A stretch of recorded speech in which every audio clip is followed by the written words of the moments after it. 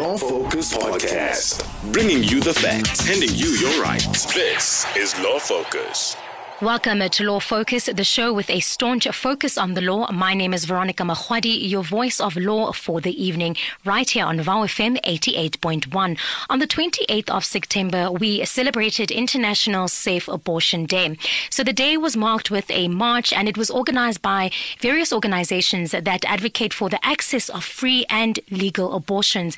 The purpose of this day is to break the silence and the stigma around abortion by creating conversations around sexual and reproductive health. The day also aims to emphasize that abortion is legal in South Africa and to inform women about their rights and how to utilize them. And that's what we'll be discussing here on Law Focus: illegal abortions as well as the Choice of Termination of Pregnancy Act. We'll be joined by a medical practitioner, Dr. Malusi Dlamini, as well as a human rights lawyer and an investigation officer from the WITS Gender Equity Office, Zonaka Nechifulani. Of course, this wouldn't be a conversation without your input. If you do wish to join the conversation, you can send me a tweet on VOWFM using the hashtag LawFocus. You can also send us a voice note on WhatsApp. The number to dial is 084 078 4912. Do stay tuned for the upcoming discussion. Before we get into that, of course, we always start the show with the hottest legal stories. Here are the legal hotspots for the week. Rounding up all the top stories of the week. It's Legal Hotspots. I'm joined in studio by one of our researchers for Law Focus, Siyabonga Mota. He'll be giving us our legal hotspots for this evening. What do you have for us? Well, we'll start with Nicholas Ninau, who is allegedly accused of raping a 7-year-old girl. A few days after the incident, media houses did not publicize the name of the accused, where the media houses not supposed to say the name because they were protecting the child or they were protecting the accused. That is still a question that has been asked by quite a lot of people. I remember when it came out, because a lot of the backlash was, why are we not saying this man's name? Why are we not shaming and naming him? But I do also understand that there are certain legalities that go around such a sensitive case, especially one that involves a child, and it was quite gruesome. Yeah, according to law, he was not mentioned. His name was not mentioned because he was not being charged by that time. So they couldn't say his name, and they had to protect him until he was charged, and then we can call him a rapist after he's been found guilty.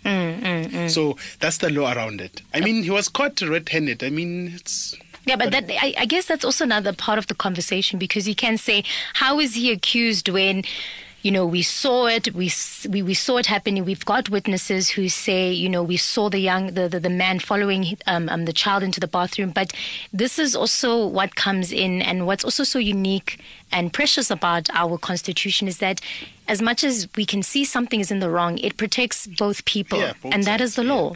Yeah.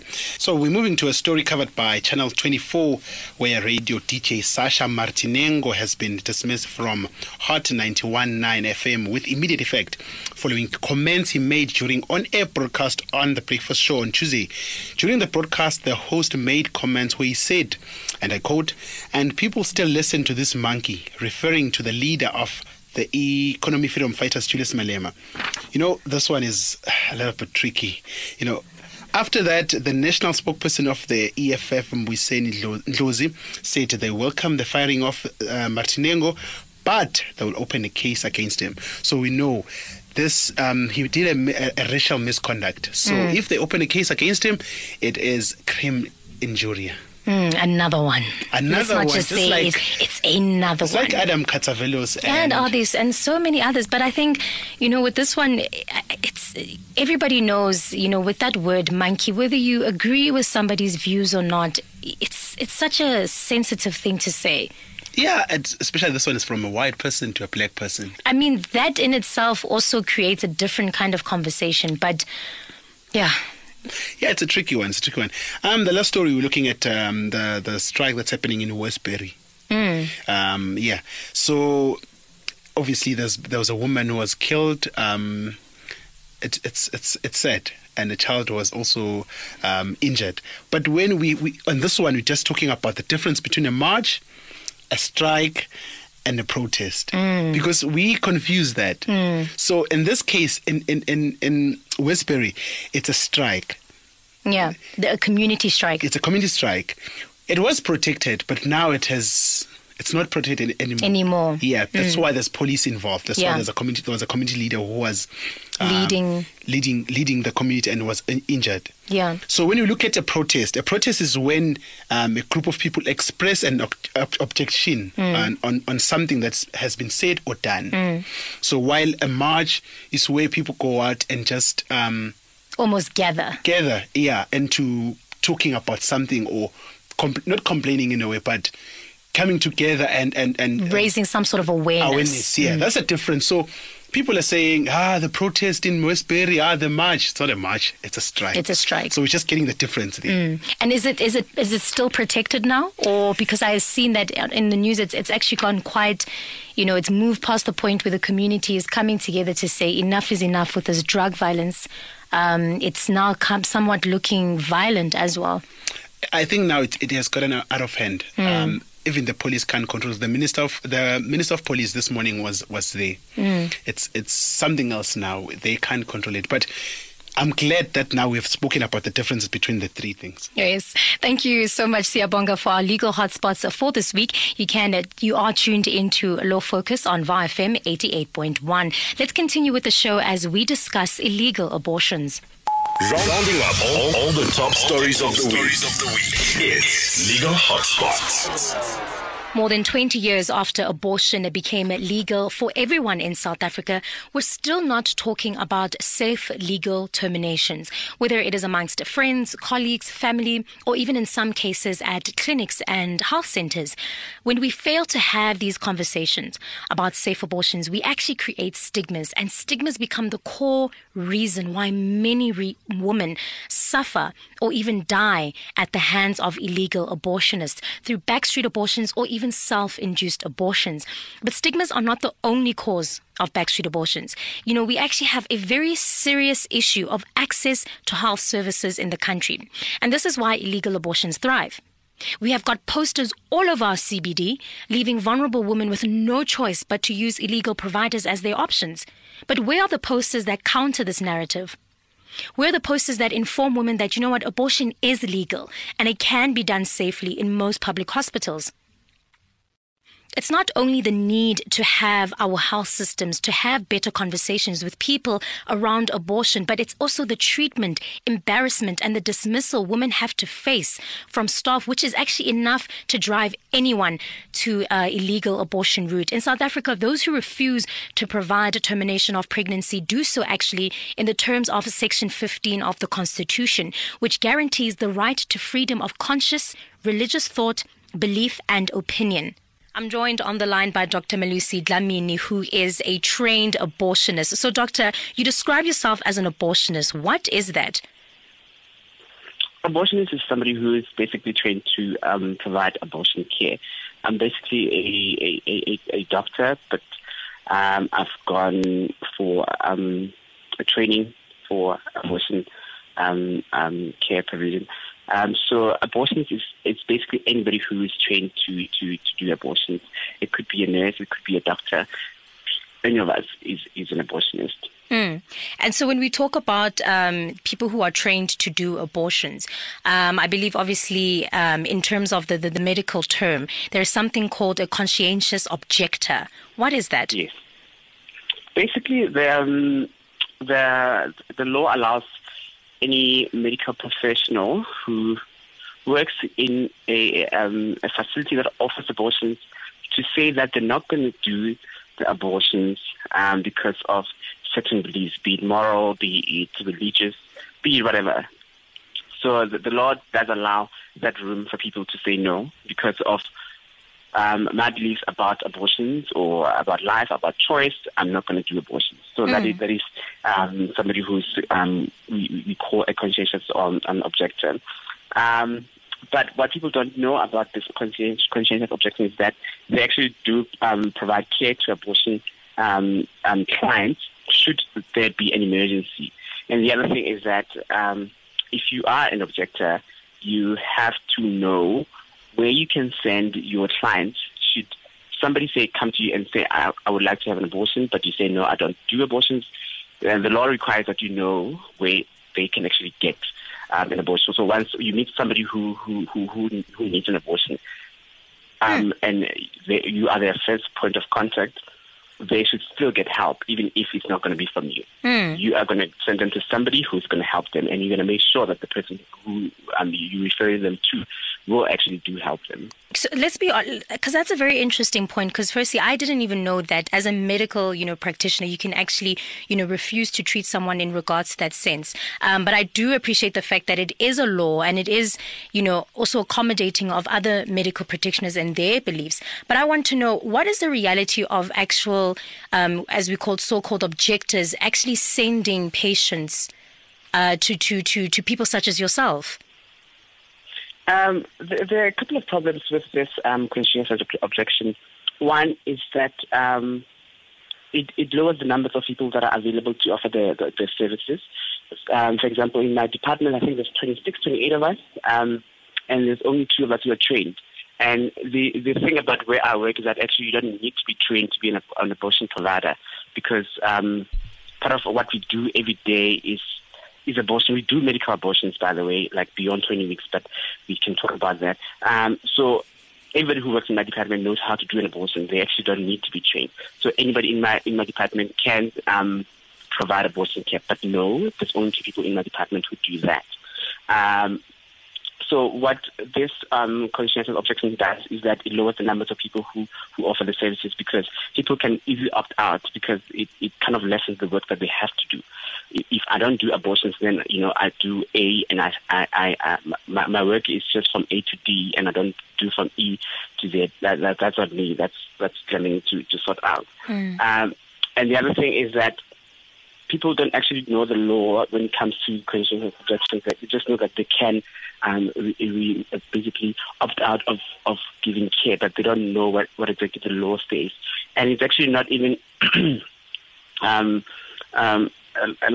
I said earlier on, that you are allowed to say no, but once there's an emergency of a client who's had an abortion and they come, whether they've had is this an illegal abortion, and they come and they need to actually have, say for example, there's still something left in the room that needs to be taken out, and it's an emergency. You, as a person who's objecting, will actually do the procedure. You will finish off whatever the legal providers have done. You will have to do it because the law says you will do it.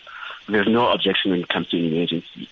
And a lot of people don't know that, because we see people saying, "Hey, there's somebody who's had an illegal abortion and she's quite sick. Can the people who are doing abortions please come and help?"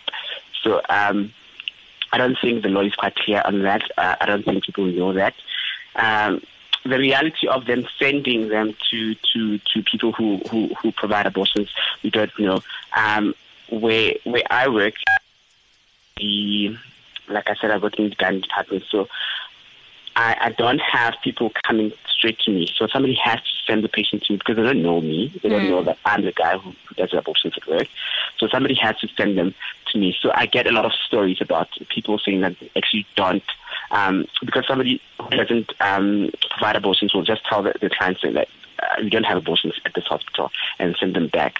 Or they will give them false information, and I've had a lot of cases like that, where people are told that the pregnancy is too advanced for an abortion, which was not true. That we don't have the services where I work, which was also not true.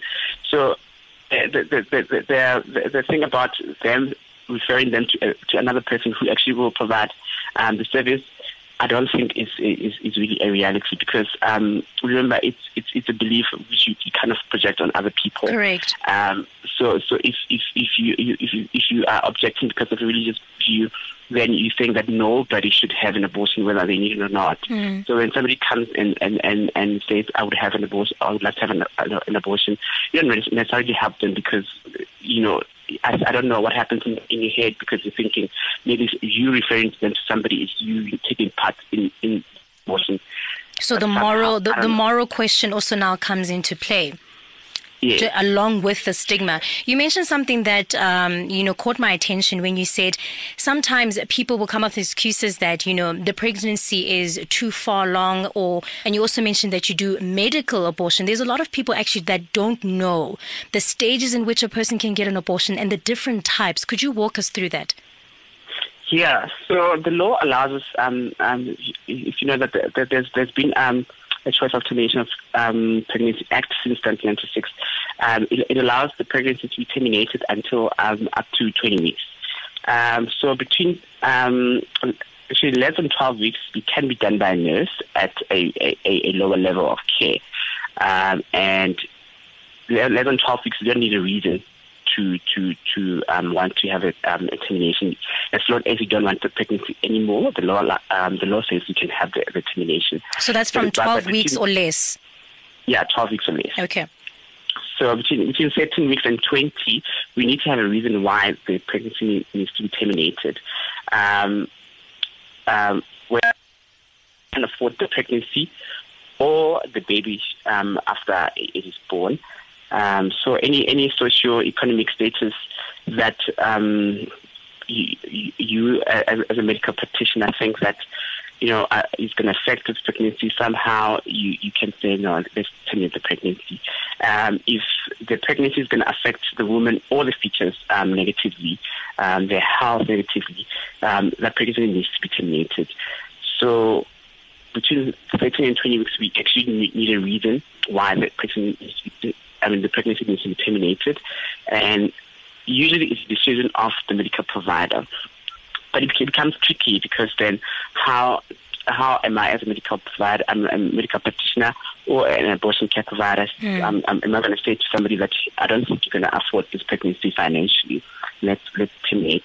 So for me, I always leave it to the client to say, I don't think I can afford this pregnancy, and then we explore whether or not they can afford it. And if I agree with them that they can't afford it, then we can do the termination. So we have different kinds of abortions. You have medical, you have surgical, and you have illegal. And I always talk about also self-induced abortion. So medical abortion, basically you're using a pill, whether it is swallowed, whether it's put under the tongue, or whether it's put in the vagina to induce abortion. What we don't know, especially with the illegal providers, they don't know when to give the pill or when to do the surgical abortion. Surgical abortion is basically you using instrumentation to get the pregnancy out of the womb.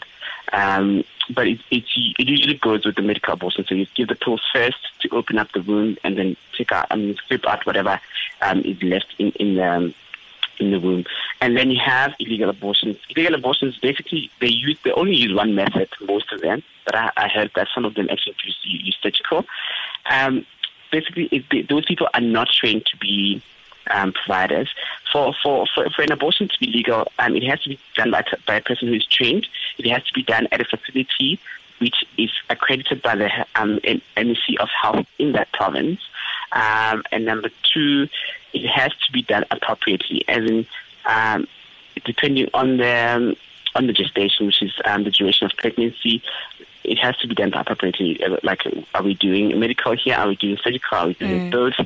The person who's doing it would know as to what needs to be done when. And then these self-induced abortions that I talk about, I get people who've taken things like bleach, trying to induce abortions, and they don't work. All they make you is sick, and you end up in hospital almost dying because you try to induce an abortion, but it doesn't affect the pregnancy at all. It only affects you. And it's quite common, actually, because I think there's a lot of information out there that people are sharing about how you can actually induce an abortion, and none of it works. Actually works, yeah. So, yeah. So, I mean, you mentioned something that was very interesting about what is required for an abortion to be legal. Nowadays, I mean, we all know the colorful, multicolored pamphlets that are distributed around the CBD offering these illegal abortions. But now what happens when, you can actually even Google search abortions, and we've got websites and places and clinics that look legit, but they're not legit at all. How can we recognize when something is actually an illegal abortion just from walking in and saying, okay, something is missing here? It's quite tricky because we don't know. And firstly, most abortions will come from public health facilities, and then the private providers. We don't even know who is supposed to be accredited. There isn't a website where you can go and say, okay, is this place where I'm going to go in CBD accredited? We don't know, but they are there. So it's tricky to say this is not accredited and this is accredited. But what I would tell you is that they definitely wouldn't know what they're doing. If you go to a place where they say they offer abortions, but they can't counsel you about HIV, they can't counsel you about contraception, they can't counsel you about PrEP, they can't counsel you about preventing future pregnancies, they can't refer you to a trauma counseling service if you rape, those kind of things. You will definitely know that this is definitely not a place where abortion takes place legally. So abortion services are not just about maternity and pregnancy. There's a lot of things that go with it, because the pregnancy is unwanted, and it happened most of the time by mistake. So how do we prevent the mistake from happening again? So a lot of that comes into play when an abortion service is provided. So we have to talk about HIV. We have to talk about contraception. We have to talk about PrEP.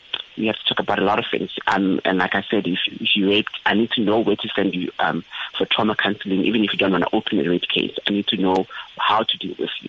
So illegal providers don't do that. And if you watch documentaries on people trying to interview these people, they don't even care about how many weeks you are. All they do is just give you pills. And just a final question, Doctor. There is a heavy stigma around abortion and a heavy miseducation. As an abortionist, what is your call for people to know more about abortion, to, inform themselves and, to better inform other people should the situation ever arise? What would you say we can do to break the stigma? I think, and I always say this, I feel like we need to agree on what abortion is, because largely in society, abortion is killing an unborn baby. It's not terminating an unwanted pregnancy, or a pregnancy that is a danger to mom or to fetus. So until we actually change our mindset and stop seeing abortion as an act of killing an unborn baby, I think there's still a lot of work to be done. Because, and when I do training, I tell people that even clients that come in to seek those abortion services, they probably do have stigma against abortion themselves anyway, because they come from this very same society that says abortion is wrong. So there's a lot of work that you need to do when you are actually doing abortion. It doesn't mean that somebody walking in thinks abortion is okay. They may come in because they're quite desperate to have this pregnancy terminated, but they still think abortion is wrong. So the problem for me is how we define abortion as a society. For me, as a provider, it's easy. I'm ending an unwanted pregnancy, but for somebody who's out there in the community, it's killing, and I'm until we have this conversation where we say let's have a uniform definition of what abortion is, I think there's still a lot of work to be done there. There's a lot of things that come into play when we're talking about abortion. There's morals, there's religious beliefs, there's cultural beliefs. I had somebody asking me just last week because apparently they were saying that they were told if you have an abortion, you're going to affect your husband in the future in some way. And they're told things like it's going to affect your fertility, which is not true. So, there's a lot of misconceptions out there. And and that drives the stigma quite a lot. We need to have open discussions about this. Absolutely. And if you look at the way your providers advertise their services, they say abortion, call this number. But have you ever seen an advert saying at this clinic there are abortions provided? No, you'll never see that. Even in the clinic, in the facility itself, there will never be a sign that says, if you want abortion, go straight or turn left or turn right. We don't have that kind of advertising. So even us, the people who are providing the abortion, we still, aren't free enough to talk about the abortions. Freely, but that's what we're trying to do lately with the work that we're doing. That let's talk about abortions the way abortions are talked about in everyday life. Awesome. So if in the community abortion is called abortion, then let's call it abortion. Let's not call it teenage of pregnancy, because one of our clinics, they have the signage at the clinic, and it says CTOP. But I ask, if somebody is walking in here and they're afraid to ask the security guard, where can I get an abortion? How will they know that the CTOP area is where they're supposed to go for an abortion? What is CTOP anyway? Because what you're doing is just termination of pregnancy for me is jargon. It's medical jargon. Yes. And abortion is exactly the same that women need. So we need to use the language that women need. The community at large is using for us to kind of break the ice and engage with them and have the conversations that are needed to be had. Yeah. Absolutely. Thank you so much, Dr. Malusi Dlamini. If anybody needs to get a hold of you or the institution of which you work for, how can one do that? Well, there's a couple of ways you can get through to me. I do a lot of helping on Twitter, actually. Awesome. So what's your Twitter handle? You can give us your Twitter handle.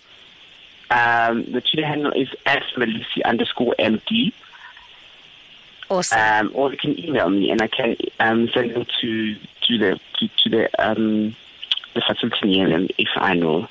So you can give them my email address. Absolutely. I'll definitely do that. In fact, I'll actually just do that as we wrap up the interview. So let me just do the outro one last time quickly. Is that fine? Okay. Okay, cool. Thank you so much, Dr. Malusi Dlamini, who has given us so much information that's so important to every man and woman about abortion. Thank you so much again.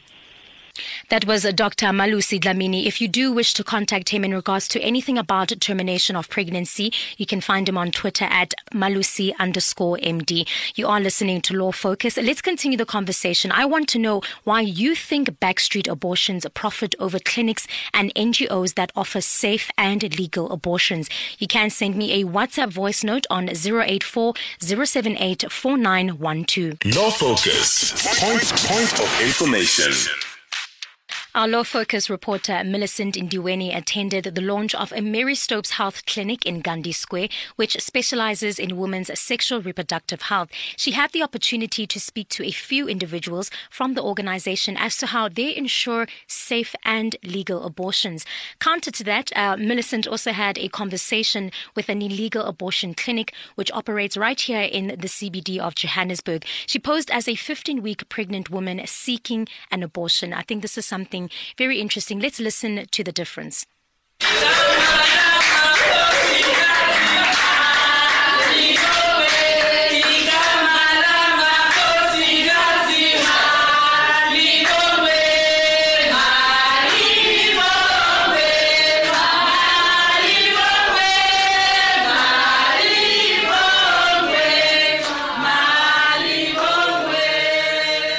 We spoke to Brenda Bamuza, Regional Manager at Mary Stopes, about her experience and the work that she does there and has been doing there for the past 20 years. The woman comes first here. So getting into this, it was not easy. Where you'll be judged, people will give you names and whatever, but that doesn't change who you are. What is it that you want? So if you don't know what you want, you just change because you want to make people happy. But I still stand and say I'll advocate and strongly for women's rights. With a termination, it's a silent choice. It's only about you because you don't want to be judged, you don't want to be stigmatized. We have the act in place. However, 21 years down the line, the act being in place, we're still having the challenges because we're still having the fight against the illegal providers or unsafe providers, if you want to put it that way. And the problem is because of the stigma around termination, and the people don't want to be charged and all those things. And people don't understand that stigma starts with you. It begins with you. Stigmatize yourself before somebody stigmatizes you. So if we can understand our rights and understand the ownership and make the decision on our own, so that we can have the ownership of our own fertility. We also spoke to marketing manager at Mary Stopes South Africa, Whitney Chinogwenya, who shared the same sentiments as Brenda. So the main issue with illegal abortions is access to services, right? So they thrive because there's not a lot of legal places that they can go to. So if you try to go to a government facility, for example, the service is not offered. So people end up going to a place where it's easily accessible, right? Because there's posters everywhere. Just walk out the streets, they're everywhere, right? So what our strategy is raising awareness of all the access points.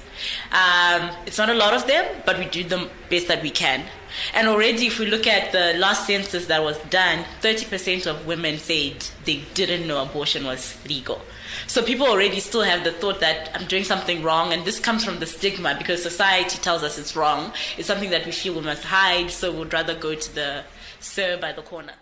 So we've tried removing posters. I'll give you an example. Outside of our Mafeking clinic, there's a big electrical box where they plaster posters, and we take them down because it's right outside, but when you come back in the morning, it's filled again. So it's like it's a constant battle, and I think it's something that everybody needs to work together on, like Department of Health, Department of Police. Everybody just needs to start to work together to try and eradicate it. Mary Stopes subsidizes women who cannot afford the termination of pregnancy. Chinogwenya believes that the government is not doing enough to prevent illegal backstreet abortions. The thing is, not a lot has been done, I think if we look at just the way the government is set up, even if you walk into a public clinic right now, you'll never see a poster about abortion. You'll see stuff about HIV and TB, and then they act like this is not happening. So there is a lot of people are ignoring it. So there's more that can be done. Finally, we called an illegal abortion clinic about their role in abortion practices, particularly with their disregard to the Choice on Termination of Pregnancy Act, which gives clear timeframes and conditions under which termination can be permitted. Like I said, your case, if you need your help, we're going to help you. I'm just trying to prepare myself, so that... For your case, it's going to be out clinic procedure. We're going to give you just medication, you understand? Because your thing is too early. It's not that far. It's not that far. Yeah. Oh, okay. All right. I don't know, because the reason I'm asking all these questions is because I was just reading on the internet about, yes, trying to get a place to do an abortion. It depends where you get the information, first of all. It was the Pregnancy Act, the one that was instituted in 1996. Most of the acts, they discourage people doing abortion in the first place. Because for them, they consider how can you wait until you're 12 weeks and then you decide to do a termination? They will consider you you're not serious. Even me, I can ask you right now, why did you wait until you're 16? That's what they're trying to do. What, the law? It's the law, but who made it wasn't supporting a person. He thought maybe within 1 to 8 weeks you've made a decision that I'm not continuing with this child or not. But we do it up to 24 weeks, like I say. We've done it and we're doing it. Oh, okay. Then I want you to understand, I've been explaining to you. Mm-hmm. Hello? No, I'm listening. You were saying you want me to understand. You've been explaining to me. Yeah, because you see what? They will tell you the law says this, but the law doesn't know about you. It actually doesn't know about you, who have decided to do it on the 16th. I guess they're just trying to make sure that people are safe and they're not hurt. I understand, but me, I know, because you just go read. There is a lot of information out there. a lot of information which can even make you not even to go on with your procedure. If you're looking for information, you're going to get the information. Okay. Well, you sound like... I was just saying you sound like someone whom I can speak to. Are you a doctor? Yes, I am. That's why you're talking to me. I know what I'm saying, and everything that I told you, I'm sure of it. Are you going to give me the address that I can come to? Yeah, I'll give you. Yeah, you can come to Carlton Center. You call us when you're there. Law Focus. Point of information. We asked you what, in your opinion, makes backstreet abortions thrive, and this is what you had to say through the WhatsApp voice notes. I think the reason why illegal abortions strive better than NGOs and with governmental clinics and all those other things, I think it's a matter of that some of them are cheaper, even though yes, it might be free at other clinics, but some people just they don't feel the need to actually go there. They want to do it in secret. How about okay, but I actually went to do such a thing, I feel like we all have different perspectives when it comes to it, and some people they do it because they feel like that's the only choice they have to go there other than go clinicking. I think it's because they don't want to actually be part of the state, because if you go to a clinic, you're going to be part of the state. They're going to say a certain percentage of these abortions happened today or this year. So if you use the back route, they are not actually going to have you on record. Fear of going to the clinic, a communal clinic, because you might find people who know you there, or maybe the nurse is a friend of your mother or something like that. I think that people aren't always aware that these clinics are safe. And for a lot of people are usually quite scared of hospitals and clinics.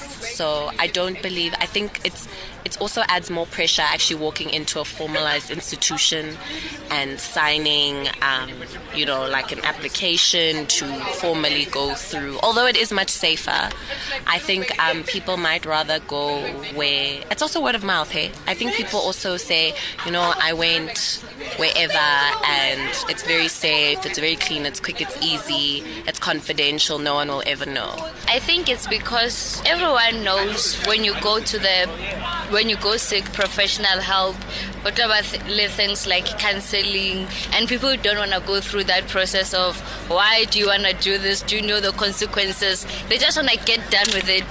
So those kind of questions for counseling and all, they're kind of judgmental as they take it, but then not knowing what it's actually to help them to be certain, do you really want to do that? That question is what everyone is running away from. By my perspective now, what I think makes the backstreet abortion more valid for people is because in clinics they ask a lot of questions. For starters, they ask you, why did you have to go around sleeping with boys? You knew your consequences. There are condoms, things like that. They don't directly help you, and they just traumatize you even more with that pregnancy. So it's more reasonable for us to just go the backstreet one, because when you get there they only ask you how many months you want it done now, only you want to take the baby with you when you take it out, stuff like that. So clinics as a process, they might even involve your parents, and the reason to terminate the pregnancies for people not to find out. I think mostly it's for privacy. People don't want they don't want the public to know that you are aborting or something. So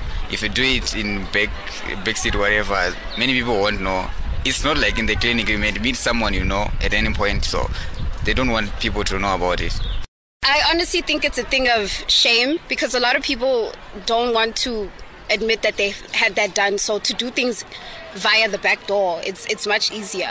Abantu bayakhuluma. Uzothola ukuthi your mother probably knows somebody who works at the clinic, and they'll end up going and telling your family, Kanti Usbanban was here earlier to get an abortion. It's easier to do things via the back door because no one will know unless you tell them. I feel like if you're in that mental space to get an abortion, I feel like you're not really that concerned about your own safety, because you're not even considering your unborn child. The Choice of Termination of Pregnancy Act of 1996, also known as Act number 92 of 1996, is the law governing abortion in South Africa. It allows abortion under broadly specified circumstances. So this act has been described, in fact, as one of the most liberal abortion laws in the world. But if we fast forward to today, it's still difficult for women to access safe abortions. I mean, we have essentially made illegal abortions accessible because we're not implementing the law. And this is largely because we don't know the law. There are still women in our country who believe abortion is illegal. I mean, what good is a woman's constitutional right to choose when she knows nothing about it? We are continuing the conversation, and I am joined in studio by Zwanaka Nechufulani, an investigative officer at the WITS Gender Equity Office. So let's get straight into it. The Choice of Termination of Pregnancy Act, it came into effect in 1997, and it basically guarantees women of all ages the right to seek an abortion. Let's unpack this act a little bit and tell us, what this act actually entails. So the Choice and Termination of Pregnancy Act simply provides for time frames and areas where you can ask for or receive an abortion.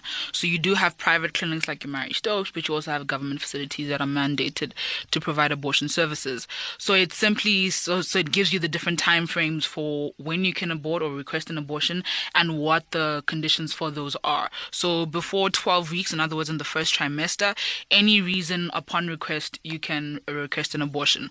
But from the 13th up to the 20th week, if a woman wants to have an abortion, has to be with a medical practitioner, and the medical practitioner can grant the abortion if they hold four opinions. One, that the pregnancy would pose a risk of injury to her or to her mental health, which is very important, so physical or mental health. If there exists a substantial risk that the fetus would suffer from a severe deformity or disability, whether mental or physical, if the pregnancy resulted from rape or incest, and if the continued pregnancy would significantly affect her social or economic status. So if she just can't afford to have another child, or if it's just going to hurt her socially to have another child, then it's okay, she can do so. So it doesn't have to be this death type of situation where it's life or death. But if she feels that I can't have another kid, I already have too many mouths to feed, then she can make that decision. After the 20th week, you can only get an abortion if it's going to endanger the mother's life. It would result if the continued pregnancy or the live birth would result in a severe malformation, or if it would pose a risk of injury to the fetus. So the requirements get a lot higher the further and further you go along the pregnancy. So I know in the Act as well, it also just gives that woman, of course, that choice, which is so important. It's so crucial. But in your opinion, has this act actually been implemented? I mean, if we're talking about, yes, you can get an abortion in certain periods, as well as, age, any woman can get an abortion at any age. But if we're looking at the conversation around it being accessible, is that a real thing? So it is. So abortion is accessible in the sense that you can get one pretty easily, but it also very much depends on your geographical location. So if you are living in an area where there are no basic services and they only have the bare minimum, maybe blood transfusion services and things like that, then they're not going to have facilities like abortions. For example, if you live in a more cosmopolitan area like Johannesburg or Gauteng, obviously it's more accessible. There are still a lot of stigmas attached to getting abortions. So your barrier might not necessarily be the accessibility either of the surgical procedure or the pills that you would need to take, but the attitudes of nurses, midwives, doctors to you having an abortion and their opinions and feelings about whether or not you should be having one. So those types of things. But if there's a lack of services generally, so the people who need arguably abortions the most, women who are poor, who need to be able to make decisions about their economic livelihoods, are then again right at the bottom of the barrel when it comes to access to healthcare services in regard to abortions, whereas women in more urban areas find it more easily accessible simply because those particular areas are more well serviced in terms of services. That's really it. And I think when we talk about the difference between the areas, and of course, we're definitely looking at the difference between women who can actually access, abortion facilities and services. Prior to this act that that kicked in 1997. We had one that was the 1975 Abortion and Sterilization Act. So I believe that was obviously in the apartheid era. And what it did is, of course, it discriminated against black and colored women in regards to getting access to abortion clinics. Do you think, because of, how deeply rooted our country is in terms of the past, does that still affect those who can access abortions now? And you mentioned something about stigma. Do you think that act prior to 1997 is still in place now in some way? Well, I think it is. I think you see it in one geographical location, but I also think you see it in certain attitudes. I mean, there are sections of South Africa or parts of South Africa that are very deeply religious. You think about conservative communities like places like Orania, for example, areas surrounding very like Christian strongholds or Muslim strongholds or any sort of religion that is very conservative and believes in the sanctity of life and the sanctity of children and that children are a blessing. You will see those types of attitudes prevalent there. But also because we don't sort of screen medical personnel based on their faith, you could walk very easily into an abortion clinic eChabavu and find Ukoko, who's very conservative and does not believe in abortion at all, or might have an opinion about how old you are when you get the abortion, or might have an opinion about the fact that you are married but haven't asked for your husband's permission. So she'll give you the medication, but you might experience quite a significant amount of trauma and judgment and stigmatization afterwards. Or rather before getting that abortion or getting the medical procedure done. That's one. That's two. So the alternative would be then going to a private clinic, but those can be very prohibitively expensive for people. You could also just go to your own personal private doctor and get it from there. But again, if you don't have access to that kind of healthcare, then it's going to be very difficult to do so. And I think in terms of the healthcare system, it gets a little bit controversial when we talk about medical practitioners who have the refusal of treatment. And when we look at the act, and of course this is a constitutional act, and the refusal of treatment is also a constitutional act, do they in some way, clash? How does it work? Why are medical practitioners allowed to say, I refuse to treat you due to my moral or religious beliefs? So I think it's a balancing. So there are very few rights in the Constitution that are absolute. Those rights are known as non-derogable rights. In other words, you can't derogate or in any way take away from them. So one of them is the right to life. One of them is the right to life. So there's no limitation that you can place on the right to life, which is why we no longer have the death penalty, because there's no limitation that you can place that justifies the taking away of a right. But other rights can be limited. Socioeconomic rights can be limited, subject to budgetary constrictions. Your right to liberty can be limited by the state because you've committed a crime, but life can't. Religion as well, or the right to medical health care in the sense of an abortion, can be limited if faced off against another person's right. So limitations happen where the government feels that there's a legitimate purpose that it's trying to achieve, or where there's a balancing act that you need to carry out between one person's rights and another person's rights. So for example, the right to freedom of expression is limited when it begins to turn into the incitement to violence or hate speech against another person. So it's my right, for example, to be lesbian or transgendered versus some pastor's right to preach against the sin of homosexuality in church, for example. So there's a limitation. So he has a right to preach about it, but then if he starts inciting people to harm each and every single black lesbian they see, then you're clashing with my rights, and then we have to engage in a limitation analysis. So neither the right to receive an abortion is absolute when faced off against the medical practitioner's right to exercise their religion. I mean, that's very interesting. So when we walk around the CBD, this is something we see every day. Sometimes we even make, light of it and we joke about it. These multicolored posters that we see, abortion here, safe and painful abortions here.